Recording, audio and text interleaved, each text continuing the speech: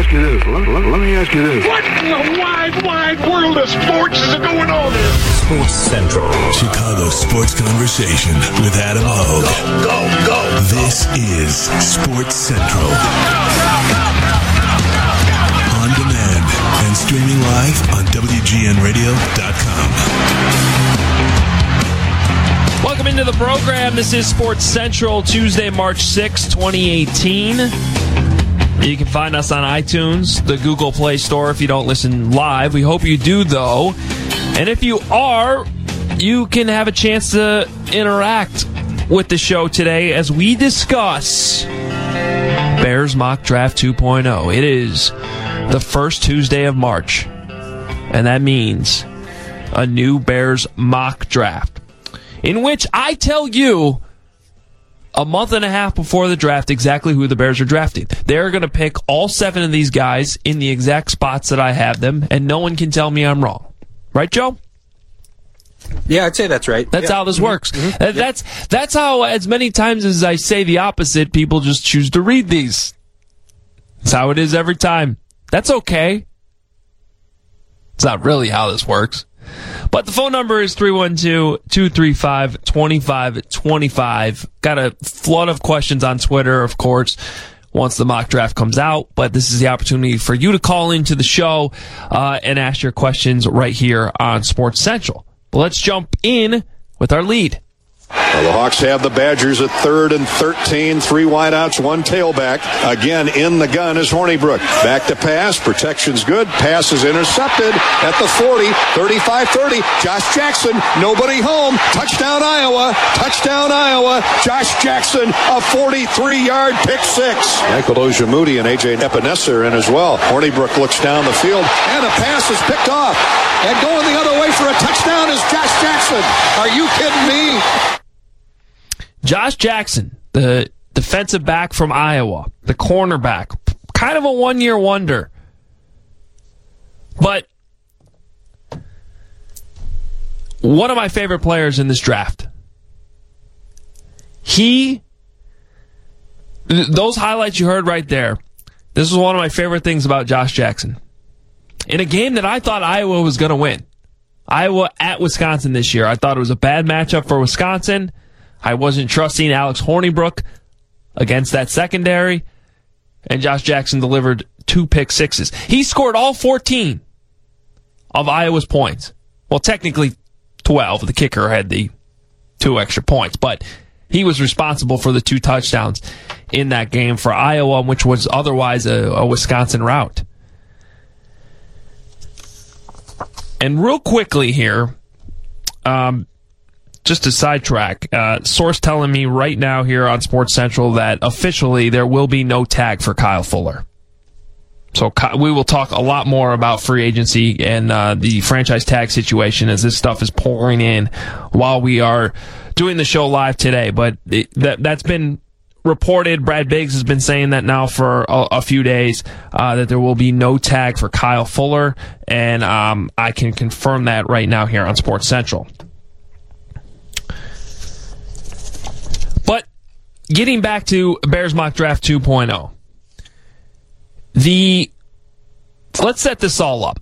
And first of all, to be clear, I'm not predicting these picks. This is what I would do. I say this every time. And we're living in sort of this hypothetical world, which, by the way, is where we live most of the time in football, where very few things are for sure, but especially leading up to the draft. But I say this every time, this is just a fun exercise to get you guys to know some of these prospects, especially, like everyone pretty much knows, if you're listening to the show right now, you've probably heard of Josh Jackson. But you might not have heard of Justin Watson from Penn, or the greatest name in the history of the NFL draft, Hercules Mataafa. Got to be careful with that one. You can just draft him because of the high jersey sale potential. But here's why I love Jackson, all right? And we're operating under, I've already said this multiple times on this show, I love Saquon Barkley. I love Minkah Fitzpatrick. I love Bradley Chubb. I love Quentin Nelson. Nelson's who I had in Bears mock draft 1.0, so I don't repeat these. Because, again, the whole point is not to predict the picks. It's to get you guys to learn about these guys. So I'm not going to do 4 mock drafts with Quentin Nelson going number 8 overall. That would be stupid. So under this scenario, I'm painting the picture that all 4 of those guys that I love are off the board.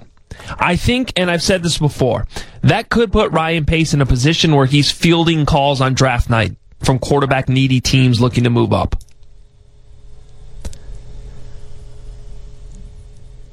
But I don't project trades in these mock drafts either. So this is, those guys are off the board. Pace is making the pick at number 8. They need a corner. If Bradley Chubb's off the board, I realize right now they need pass rushing help, and a lot of it. But I don't see somebody that's worth the number 8 overall pick besides Bradley Chubb. But they need corner. And even if the Bears end up retaining Kyle Fuller, even though they're not tagging him, they still need another playmaking corner on the other side, even if they still have Kyle Fuller, and ideally one with a little bit more height and length. So the question here is then Josh Jackson or Denzel Ward, the very athletic, talented corner out of Ohio State that blew up the combine this week. I go with Jackson. He's not as fast, he's not as twitchy, but if you watch the tape from this season, Jackson is a ball hawk. He came to Iowa as a wide receiver, and most guys have to switch to defense when they're a wide receiver who can't catch the ball, who drop a lot of passes. That's not necessarily the case with this kid.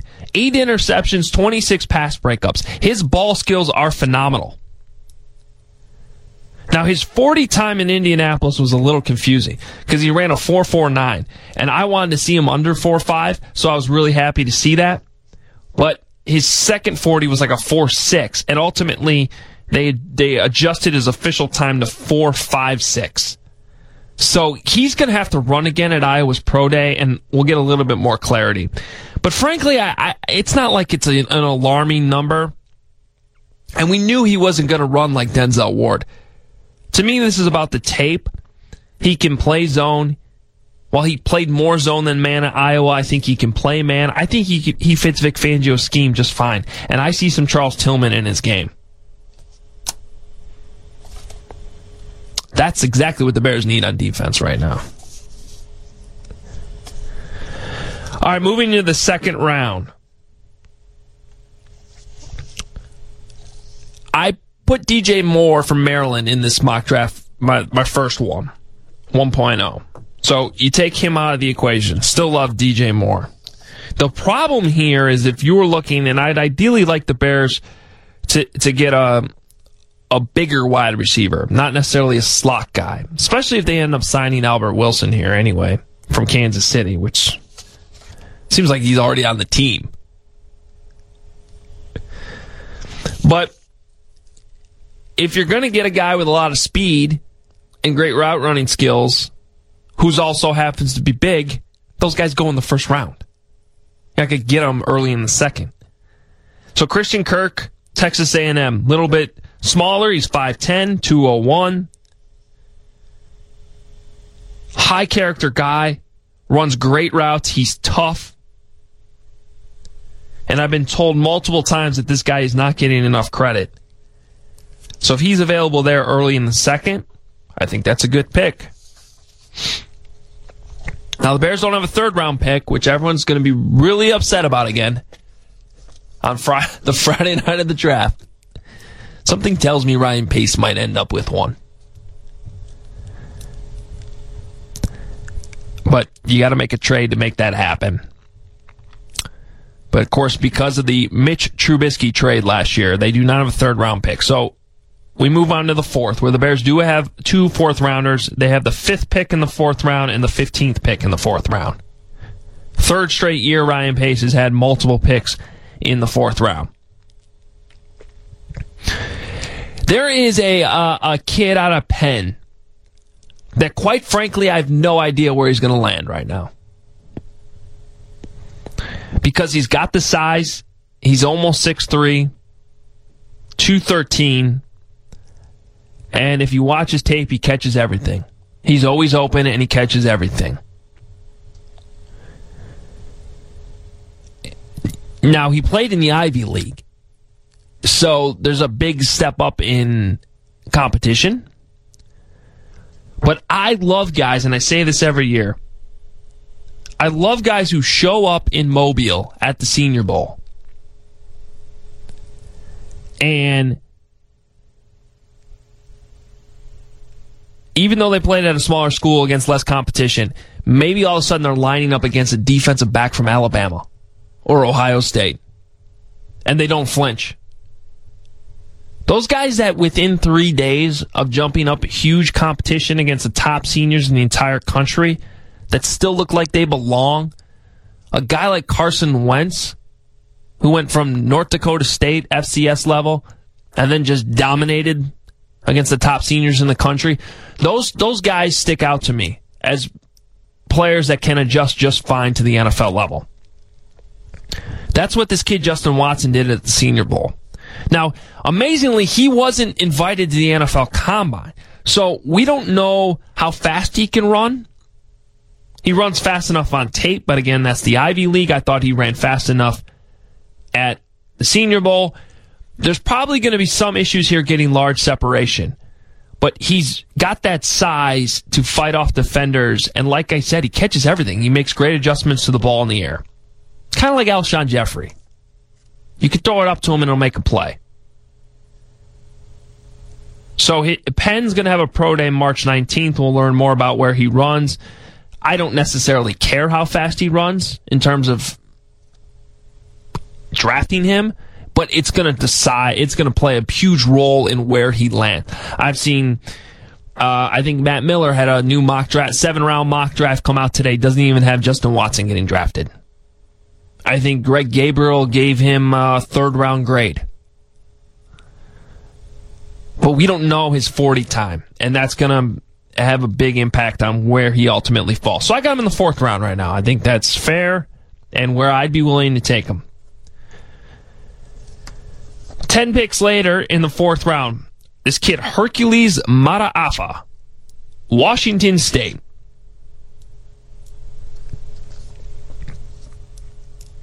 He played defensive tackle there at 6'1", 254 pounds. That's an NFL linebacker, folks. He cannot play defensive tackle in the NFL at that size. So the big question here is, where does he fit? Is he 3-4? Is he a 4-3? Can he rush the passer? 21.5 tackles for loss, 19.5 sacks in 2017. It's a guy who can get upfield and get to the quarterback on the defensive line. So I think there's a chance here that he could be a decent edge rusher. And at some point, the Bears are going to have to draft one of these guys. You're waiting this long, you're not going to find the perfect player. So the thinking here is either he's going to make not a traditional switch to 3-4 outside linebacker, and it works, because you're taking a chance here, and you don't know if it's going to work. But this kid's got enough to his game that even if it doesn't work, I think the worst case scenario, the floor here, is a valuable fringe starter / special teamer. Kind of like Sam Acho, who's been an underrated player for the Bears the last few years. Or he might even be able to play inside linebacker in Vic Fangio's scheme. So this qualifies as a guy. I like the tape enough. You just draft him. You figure out where to put him later. All right, 5th round. I sent out a couple texts yesterday about Justin Jackson, who you may guess that I like. I've spent 3 years watching him from the sidelines at Northwestern, and he checks every box. Except probably ideal size. He's a little bit undersized, but he's still 6 foot, 200 pounds. But what I wanted to know was how his great combine impacted where he'll be drafted, because I I'm like baffled. I can't figure out what I'm missing here. Outstanding character, outstanding teammate who commands respect from every teammate he's ever had. My only quibbles with him are, I thought sometimes he danced around in the backfield a little bit too much instead of just taking what was given to him. A lot of times that resulted in missed tackles, picking up 3 or 4 yards when there really wasn't much there. But I thought if he hit the holes more often, there would be more success. But that's really nitpicking, especially when he wasn't playing behind a good offensive line.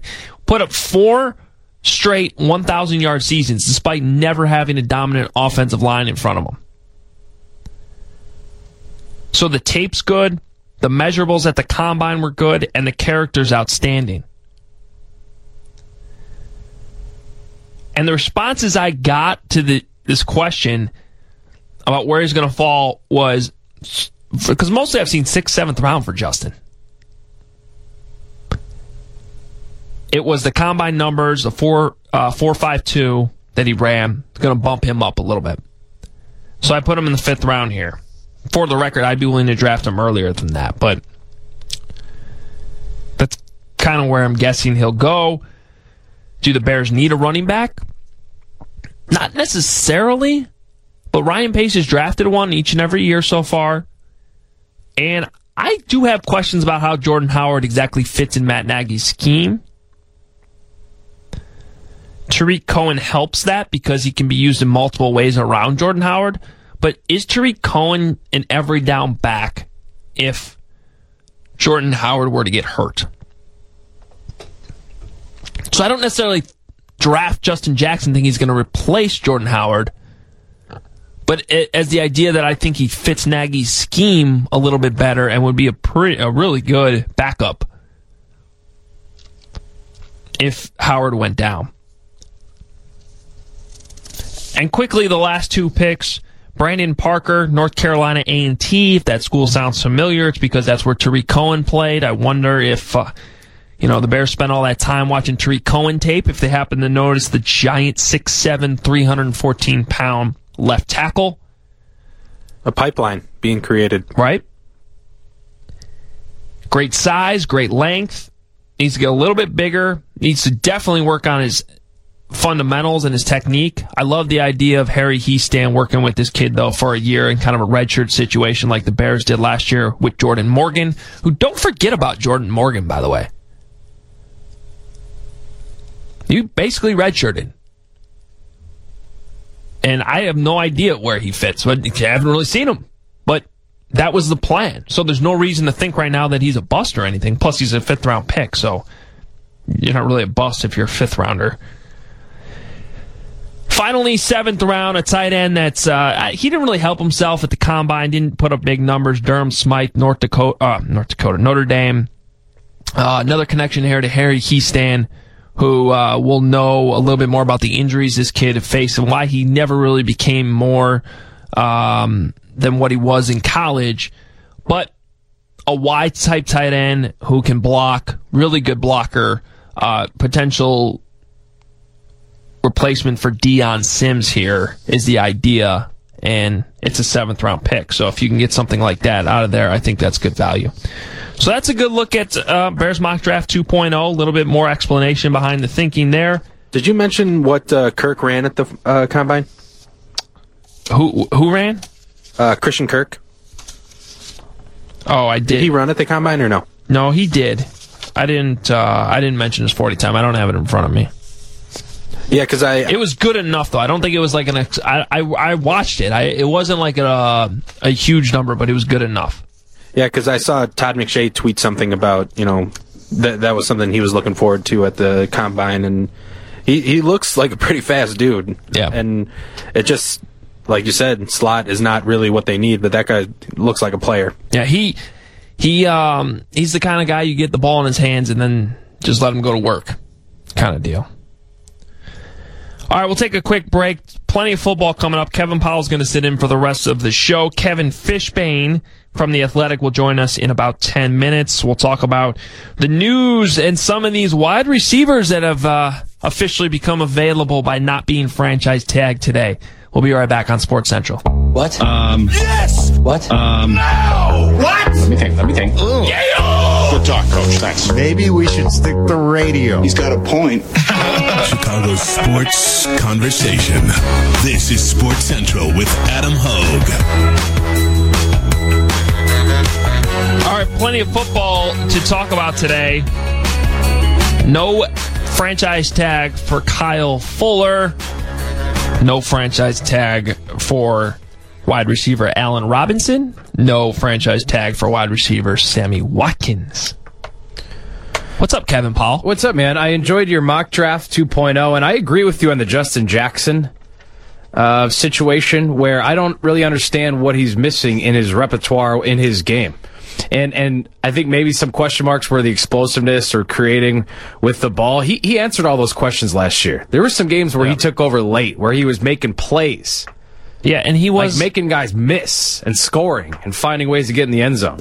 And he was playing banged up for most of the season, too. I'm with you, though, in terms of, I know everyone's like, well, you have Howard and Cohen, and I'm right there with you with Jordan Howard. He does not fit into Matt Nagy's system really a whole lot, unless he can learn how to catch the ball. And running backs obviously have value, but not that much value. Like, a running back's not going to put you over the top. Well, it depends who you are. Like, I think Saquon Barkley is certain players, a special running back who can do everything. But you're right. I mean, Jordan Howard, he doesn't have breakaway speed, and he doesn't catch the ball. He just, you can't rely on him to catch the ball, and that's the problem. Can he catch it every once in a while? Sure. I mean, it's not like he drops everything, but he drops it enough. He only drops the ones that matter most. Right. But he drops it enough that you can't rely on him to do it, which changes the play calling. And if you got a running back in the backfield in an offense like Matt Nagy's, and they know, okay, that guy's probably not getting the ball. He's very much your traditional running back, right? Like the old school, pound it up the middle with him, let him grind out some yardage, which is great. Which is fine. He's good at that. There's value in that. But with what Nagy's going to do with Trubisky and the RPOs and all that's why Tree Cohen's going to fit perfectly into this offense. Yeah. I mean, he's like the ideal back in many ways for a Matt Nagy offense. But he's limited too. I mean, because he's not going to be the guy who, when you do get into situations where you just want to pound the ball up the middle, you're not handing it off to him. So you're going to mix and match a little bit. I'd like to see him on the field together more at the same time. But that's more on Howard than anybody. Yeah.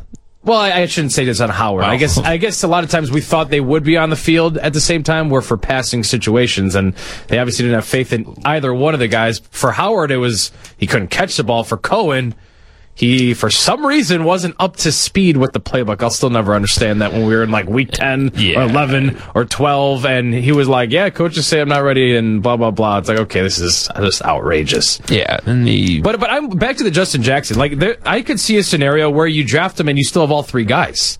Because that's what I'm saying. In Matt Nagy's offense, that's fine. Jackson kind of bridges the gap between the two. Exactly. I'd be totally okay with that. You have him, what, in fifth?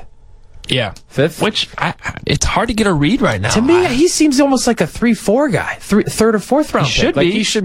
He has enough skill to go that high in the draft. I'd love to see him fall to the fifth round and the Bears get him there. Well, so up until this week, I mean, I was hearing 6th, 7th round, and I don't understand this. And then do you think there's some sort of stigma with Northwestern? That, like, if Justin Jackson, I don't know, was at Ohio State or even Michigan or... Yeah, I mean, Anthony Walker fell to the 5th last year. That surprised me. Some of us thought he would be, 3 or 4, right? 3rd or 4th round? Yeah, two different positions, but that's kind of the feeling I'm getting right now. I same thing with Anthony. Didn't understand why he wasn't going higher. Draft day came around, didn't go on Friday, early Saturday, still waiting, then he goes in the 5th. And he had a pretty solid year one, correct? Yeah, he was pretty good. I didn't follow every Colts game; they were terrible, but I think he started playing more as the season went along. So I'm all in on Justin Jackson with you. All right, Hoge. I like that. Well, we'll have to see how that works. It just would not surprise me if they pick another running back. All right, so Kyle Fuller not getting tagged. Your take on that? I think that it's no surprise. I mean, nobody was really all in on that anyways. And franchise tags are messy. Look what the past 4 franchise tags the Bears have placed on a player. 2 of the 4 were gone the following season. Franchise tags are not what. Remember when this kind of like franchise tags came about? Everyone's like, "Well, you're getting a franchise tag. You're gonna get paid near the top." And then all the players are like, "Wait a minute, we don't like this. We want some long-term stuff here." So I think when franchise tags come into play, things get messy. I'd rather just see them figure out some sort of long-term deal with Fuller. I really would like to see them bring him back. And I still think that that's a possibility. There's, I reported this last week. There is mutual interest. It's not like the Bears are not. The Bears are just not interested in overpaying for him, which I think is fine. I get it. $15 million is way overpaying for Kyle Fuller. The question is, where is that market? If it's somewhere between 10 and 12, can you get it down to more like 10 a year? So what do you think Fuller's looking for? A 4-year deal? I think a 4-year deal, kind of in that range I just mentioned. Yeah. So do the Bears get there with that? How do they value him when Ryan Pace did not draft him? Right. But and they were frustrated with 2016. They were not happy with the fact he didn't play. Particularly Fangio. And he's still in Chicago. Yeah. To me, I think there's just something to be said about the continuity of having a guy around for multiple years in a row. Whether Pace drafted him or not, there's just something about that I think I find appealing for any team. Yeah. Particularly in football. The guys, I think the longer the guy's at one spot, like he's going to feel more comfortable. He's going to feel... That's a two-way street, by the way. I mean, I think the Bears are kind of banking on the fact that Kyle will feel the same way about the Bears coming back. Yeah. And realizing that this is the best spot for him, where he's most comfortable and has had success with Vic. You should be the middleman. Look at this. I think it's proper negotiation skills. Go through me? Yeah. As long as I get... you have the reasonable, logical thoughts. If I get you're like 10% of both sides... That's a lot of cheddar. Like a realtor that does the sale and right. Financing and all that. Yeah. Just get everything. Yeah, I'm with you. I think you should sit down with Kyle Fuller and Ryan Pace and bang out a deal. Kevin Fishbain, what do you think about that idea? Involving you in any kind of negotiations? Yes. I don't know. I heard your curling skills are not up to snuff, so I don't know what I can trust with you in anything. You know what they say about bad curlers? They're bad negotiators. They do? How the old saying goes. We'll more on what Kevin's talking about with curling later on in the show. All right, so no tag for Kyle Fuller, not exactly surprising. Kevin Fishbain, of course, covers the Bears for The Athletic. You should read his work. You should subscribe. 2 Athletic writers in 2 days here on Sports Central. That's huge. I think we should start getting some of that $20 million in financing you guys just got. Well, then how would we build The Athletic and bring in more better writers and, oh my gosh, more better writers? I think we need more better editors if I'm talking like that. More better? To continue to build our product. But, we'll see. You keep bringing us down this burgeoning new podcast, radio show, streaming show of yours. The Athletic's like the Amazon of sports journalism right now. They're just basically taking over the sports journalism world. I have gotten multiple text messages from people in the last 24 hours with very similar sentiments. Looking for jobs? That might be the undercurrent. Right. Hey, you guys are really doing some great things over there, Fishbain. You guys got any extra desks opening? Let's just say I got much more friendlier messages about The Athletic in the last 20 or 48 hours than maybe I got in October, November. So. It is great stuff, though. Well, that was because that was Bears season, and there wasn't, everybody just complains about everything. So, what do you think is going to happen here with Kyle Fuller? I feel like he's going to come back, and because one of the things that I was thinking about with this cornerback market is Tremaine Johnson's going to get a boatload of money from somebody, and that'll kind of set things. But here's my question. I'll throw it back to you: is there a team in the NFL that you think would put a higher value on Kyle Fuller than the Bears? And I don't see what team is going to get really excited about Kyle Fuller and want to give him $10, $11, $12 million a year I feel like the Bears know him best, and the Bears also have a huge need there, and I feel like that they might they know him the best. They probably like him better than a lot of other teams, and I feel like that would make the most sense. Of course, it's free agency; anything can happen, and the Cleveland Browns could throw $14 million a year at him for all I know. But I kind of feel like that it would make the most sense for the two of them, for Fuller and the Bears, to agree on some kind of multi-year deal. I think that's a good point. I think for a lot, like if you're around the league and you see that name as a free agent, it's probably not as flashy as it is to Bears reporters who have seen every play for Bears fans, because we have kind of seen an up and down career for Fuller. But last year, obviously, he had a really strong showing. I guess what's the number? What do you think it's going to end up at? And I asked Hoge earlier how many years and years what he was thinking. I'd like to hear your thoughts on how much you think they can settle on, and how many years and guaranteed and all those sorts of things. Which I know is tough to say because you said Tremaine Johnson's probably going to set the market.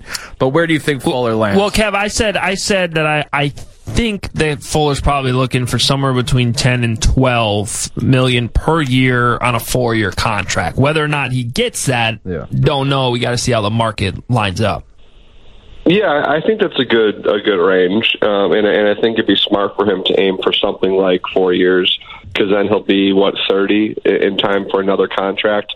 Although if he comes back to the Bears, it's been bad luck for anybody playing the entirety of their multi-year contract in the past few years. But yeah, that puts him in the top 15 for average salary. And is he a top 15 corner? I think I would need to see it again before I say that, but that's kind of how free agency works. You generally are going to overpay, and you have a lot of really good corners that are on rookie contracts, so those numbers can be a little misleading. But I think that's a safe area. And listen, we all know the Bears have the cap space, and Kyle Fuller's people should use to their advantage that they know the Bears don't have a starting outside corner, let alone a starting cornerback, really under contract right now. Yeah. Well, a couple other interesting names today that are reportedly not getting the franchise tag: Allen Robinson and Sammy Watkins, two wide receivers who could, the Bears aren't signing both of them, but one of the two could make a lot of sense. Of course, that would assume that they would spend a little bit more money on one of these guys than they really have in the past couple of years with Ryan Pace. The Sammy Watkins one, I don't see that as a fit with what the Bears offense would be. I think Al Robinson would be fantastic to see what they don't have anybody as like an outside go up and get a receiver right now. But how much are you going to pay someone who is coming off a torn ACL?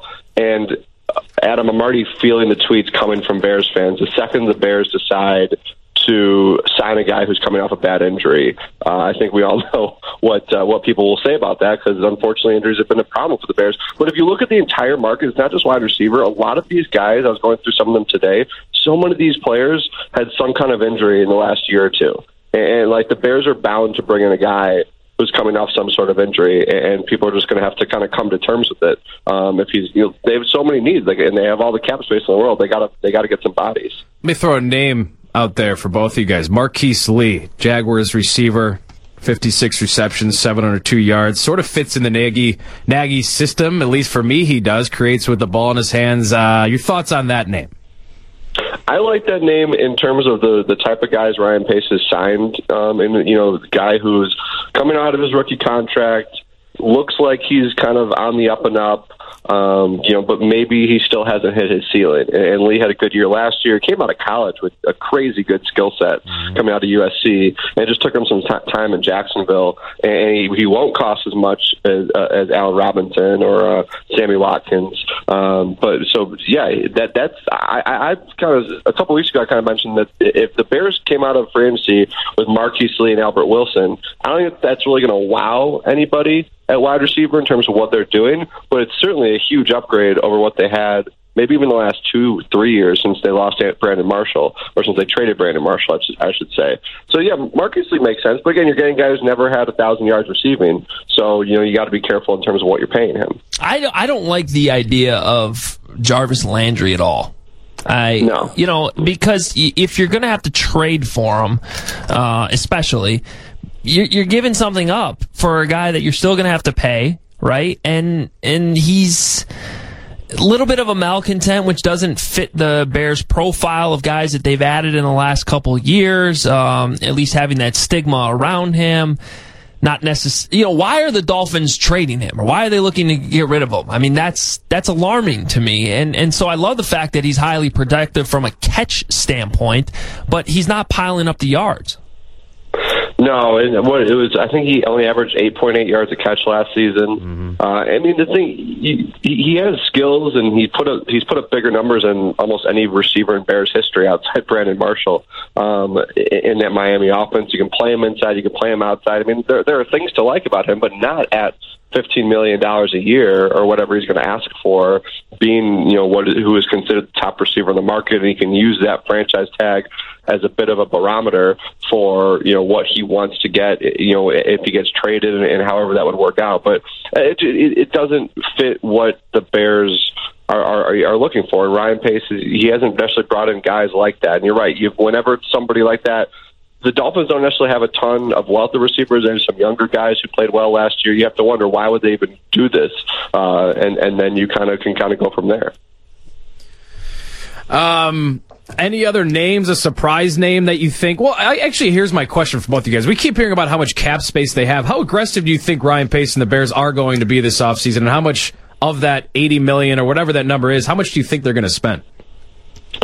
Well, if we're going to assume they're not going to get Tremaine Johnson or Andrew Norwell or Allen Robinson, they're not going to bring in that guy that's going to cost $14-15 million. It's going to look a little bit more like what we've seen from Ryan Pace in free agency, which has been getting 4 or 5 guys for decent money that are starter caliber players. It's not going to wow anyone. The thing about the cap is, of course, you got to consider they have to save the money for the draft, but you also have a guy in Eddie Goldman who is going to be due for an extension.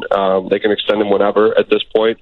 If Adrian Amos plays well next year, he's due for an extension. So you have some guys in the future that you also want to maybe save a little cap space for if you want to do those extensions this year. I think Goldman is certainly a priority there. I don't know if you want to let him hit free agency, assuming he can continue to stay healthy when he comes into the offseason program. So a quick clarification here, because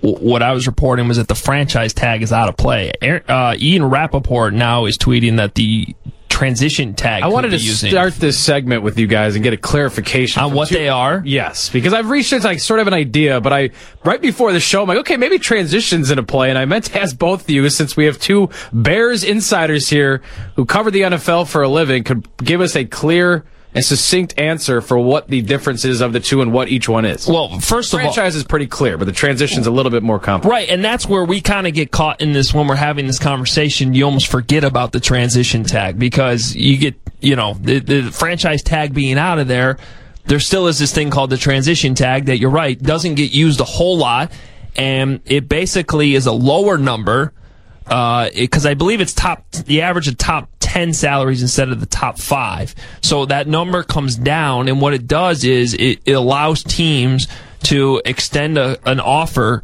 to a player, and then the Bears have the right to match that or either let them go. Now, they don't get any compensation if they let them go, but it does give you a little bit more control and guard a little. It takes some of the risk away from potentially losing him if he goes to the open market. So that could still be in play here for Kyle Fuller. And given the situation, I understand it, because it's a little bit lower number. I think the estimate right now is somewhere between 12 and 13 million for the transition tag, which is more around this 10-12 area that I've been talking about. And the Bears can probably still work towards a long-term deal here. Yeah, you're paying him essentially $2 million less if he's going to play on that tender for you. So I think the Bears would gladly take that, and it gives them some more flexibility, as you said, to kind of work their way towards some kind of long-term deal. But yeah, we don't see it used very often, but I think it makes way more sense than the franchise tag. And as we talked about, I think the Bears are they're just kind of handcuffed without having any answers at cornerback right now. Why is it? If they had guys who they were counting on, who they were bringing back, who they were comfortable with, I think it'd be easier to let Kyle Fuller hit the open market.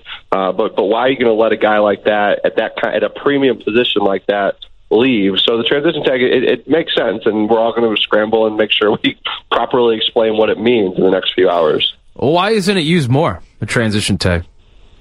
Well, I think teams probably don't want to have to even, give other teams the option to match, and then they're kind of playing this race for a lot of teams. If it, as I mentioned, the difference here is $2 million.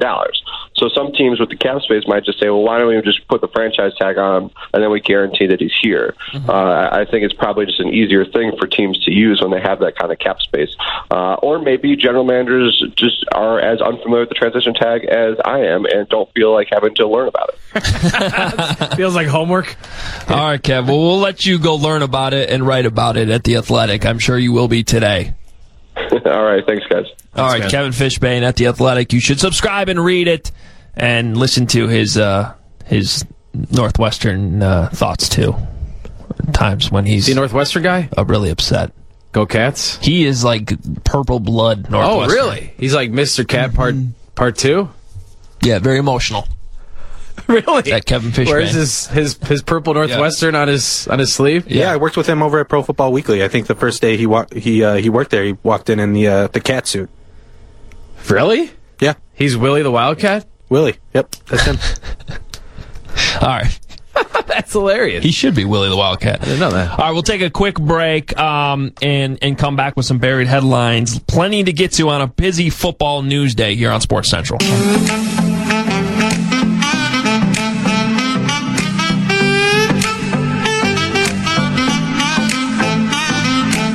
Time for buried headlines here on Sports Central. Our producer, Joe Romano. Joe, do you remember a couple weeks ago when we talked about the Canadian hockey player, the women's hockey player who ripped the silver medal off, or she just took it off right away after they gave it to her? Was her name Jocelyn? Yeah, one of the Jocelyn's. What was your take? Were you against that or for that? No, I was. What I said was I don't think it's a great look. Yeah, but I understand it. I one time lost a wrestling match, a championship, in regionals, whatever it was, and I got the second place ribbon or medal, whatever it was, and I just took it and threw it in my duffel bag. Yeah, and my dad was so unhappy with me. Yeah. I'm like, I don't care if I didn't win. He's like, well, I don't care. I'm proud. Like, so I see both sides. Like, in the heat of the moment, I get with the players, like, screw this. I don't care if I got a silver medal. I wanted to win. But I bet you, looking back on it, she was probably like, damn, I kind of look like an idiot. Well, so I'm glad I had the take I did, because the reason I'm bringing this up now is, Kevin Fishbain just mentioned curling real quick, because I was texting with him last night. Lost a championship last night. Devastating. To alumni from the Northwestern Curling Club, which is a thing. And by the way, they're really, really good. You know what you've turned into with the curling stuff? Yeah. Is Carmen recapping his tennis tournaments on the beat over the weekends. But I wanted to follow up on this and just... I'm glad I had that take, because you get pins when you win or if you're runner-up. So they handed us all like pins for being even in the championship. What do you mean pins? Like a pin. Like like a little... Yeah, it says like the event. Like that you put on the collar or whatever. Yeah. Not that you... I mean, I guess you could wear them, but it's just like a little... I thought you'd be wearing it today. No. Well, because they handed it to me and it said runner-up. And right there in that moment, I just wanted to be like... Screw it. I just wanted to throw it away. Yeah. You know who's really interested in curling and wants to get into it is Anna Devlantes. I had a long conversation with her last night. She should come out. And I keep telling him, go hang out with Hoge up in Northbrook. Yeah. Or she also lives in the West Loop where the bar has Kaiser Tiger. Yeah, that's not real curling. It's like half-ass curling. It's like, it's okay. They don't even let you get on the ice. The Northbrook one is like legit, the real deal. Yeah. Yeah. So anyways, you got to connect with Anna Devlantes on that. Yep.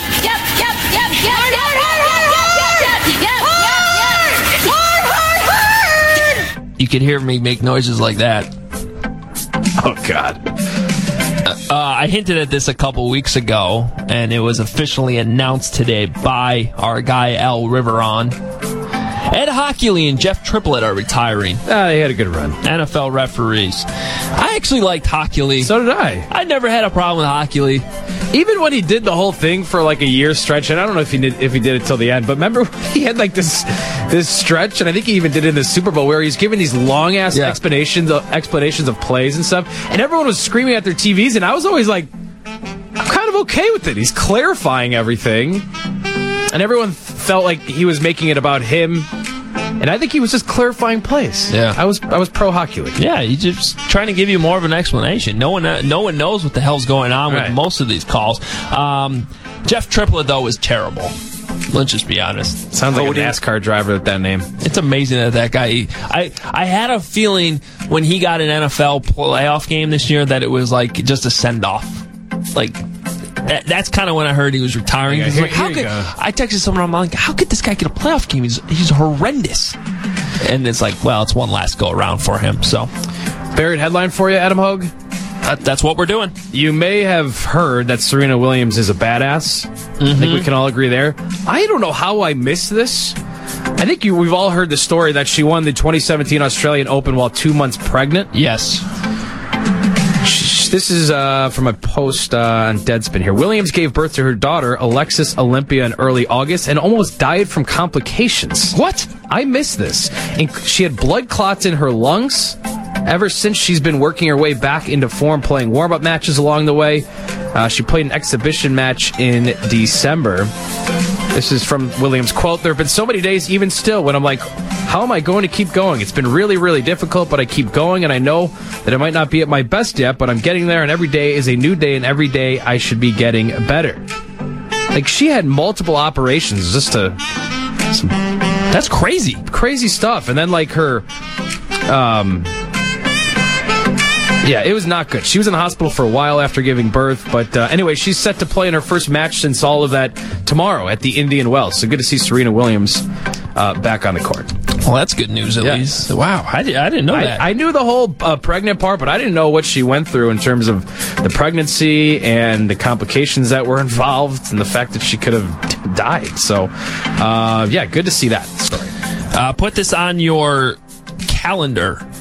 Saturday, August 11th. I had that in my headlines. I knew you'd be excited about it.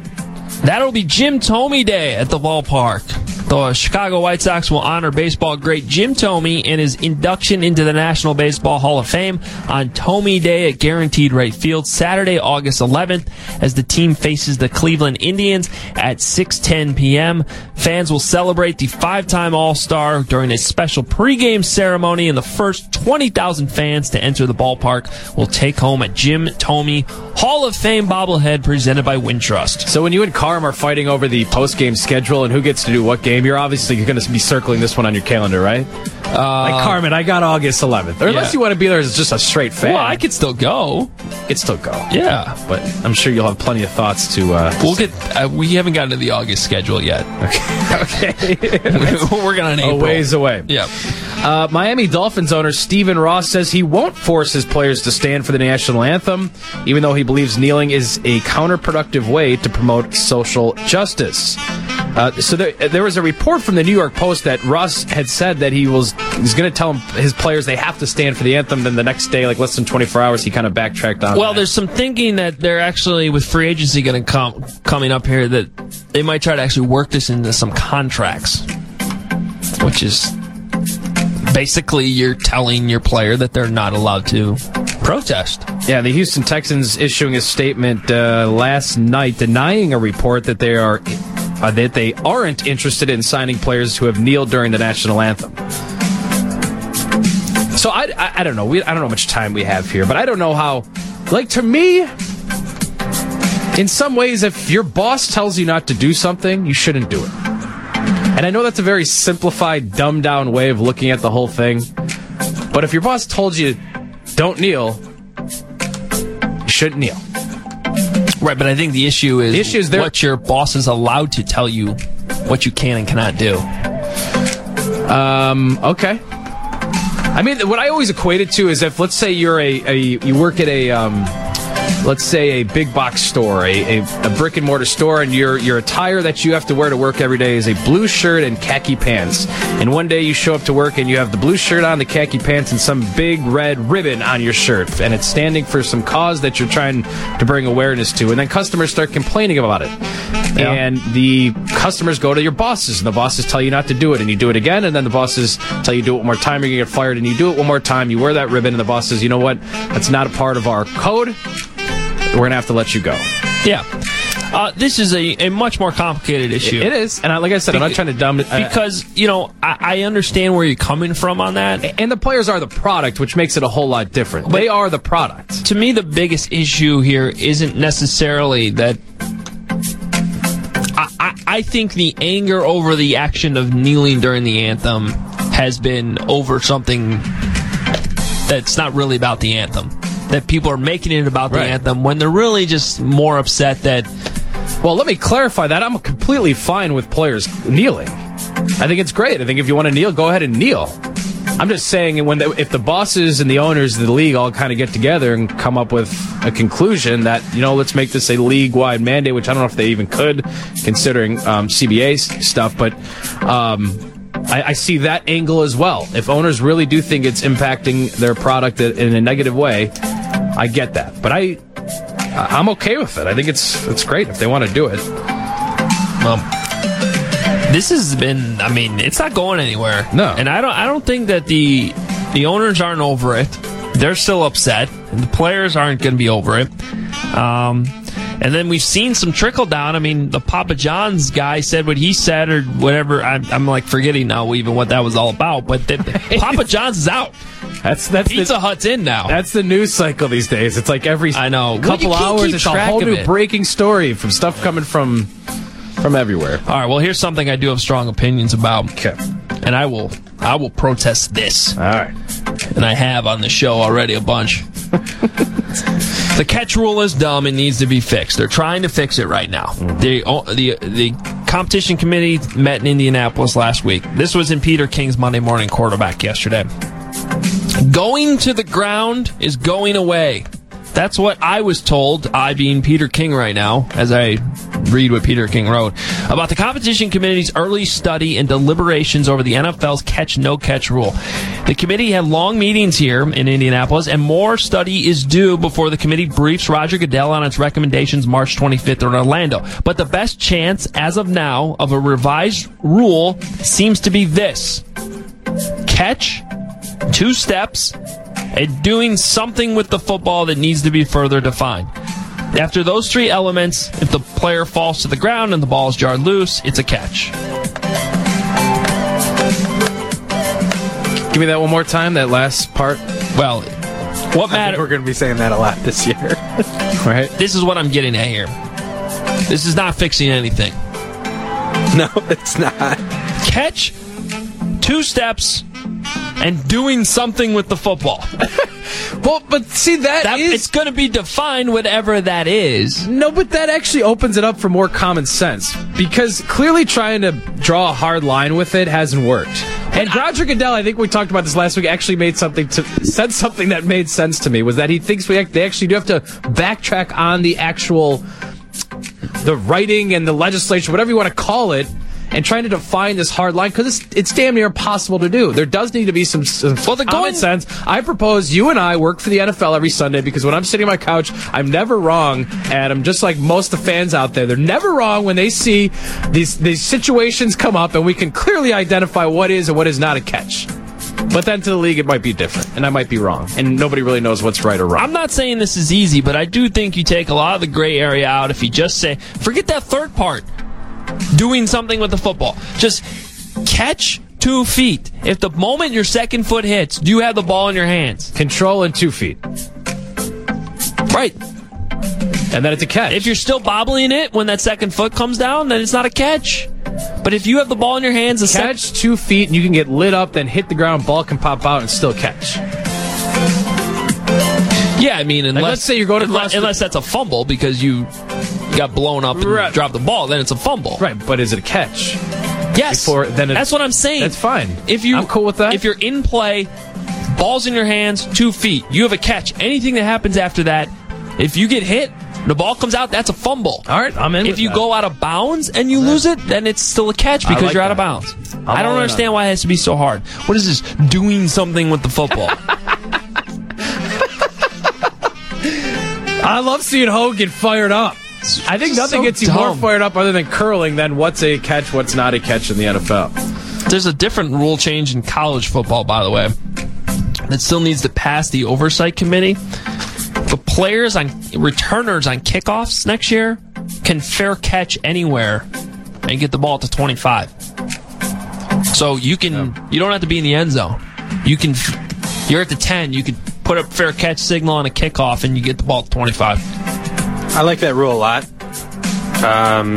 There's actually, I saw Ohio State use this to their advantage, and they actually got burned on it a few times. Against Penn State, they let up a touchdown. They try to kick it, coffin corner it into try to kick the ball right to the pylon. And then you just get 11 guys, 10 guys, minus the kicker, and they just storm the guy in the corner. And it could be a dangerous situation over there. I think this is a good, safe way of playing the kickoff. Yeah, I think what we'll see with football moving forward, the biggest sweeping changes we'll see initially will be special team stuff, kickoffs, punts, things like that. We've already seen it implemented. Yeah. I mean, what you just said, Joe, it's kind of takes out that pooch kick, because what happened was they wanted to get less kickoffs in the game because it's the most dangerous play in football. Well, and then teams realized that they could just, with the moving up to the 25, you could just kind of pop it up in the air and then try to pin them. All right, we're out of here. Switch over to 720 WGN. Listen to White Sox live. Otherwise, tomorrow, Kevin Powell will be here in studio. It'll be a fun show. Make sure you listen and check out the podcast, iTunes, Google Play Store. And please, if you listen that way, please rate and review the podcast. We appreciate you doing that. Talk to you tomorrow.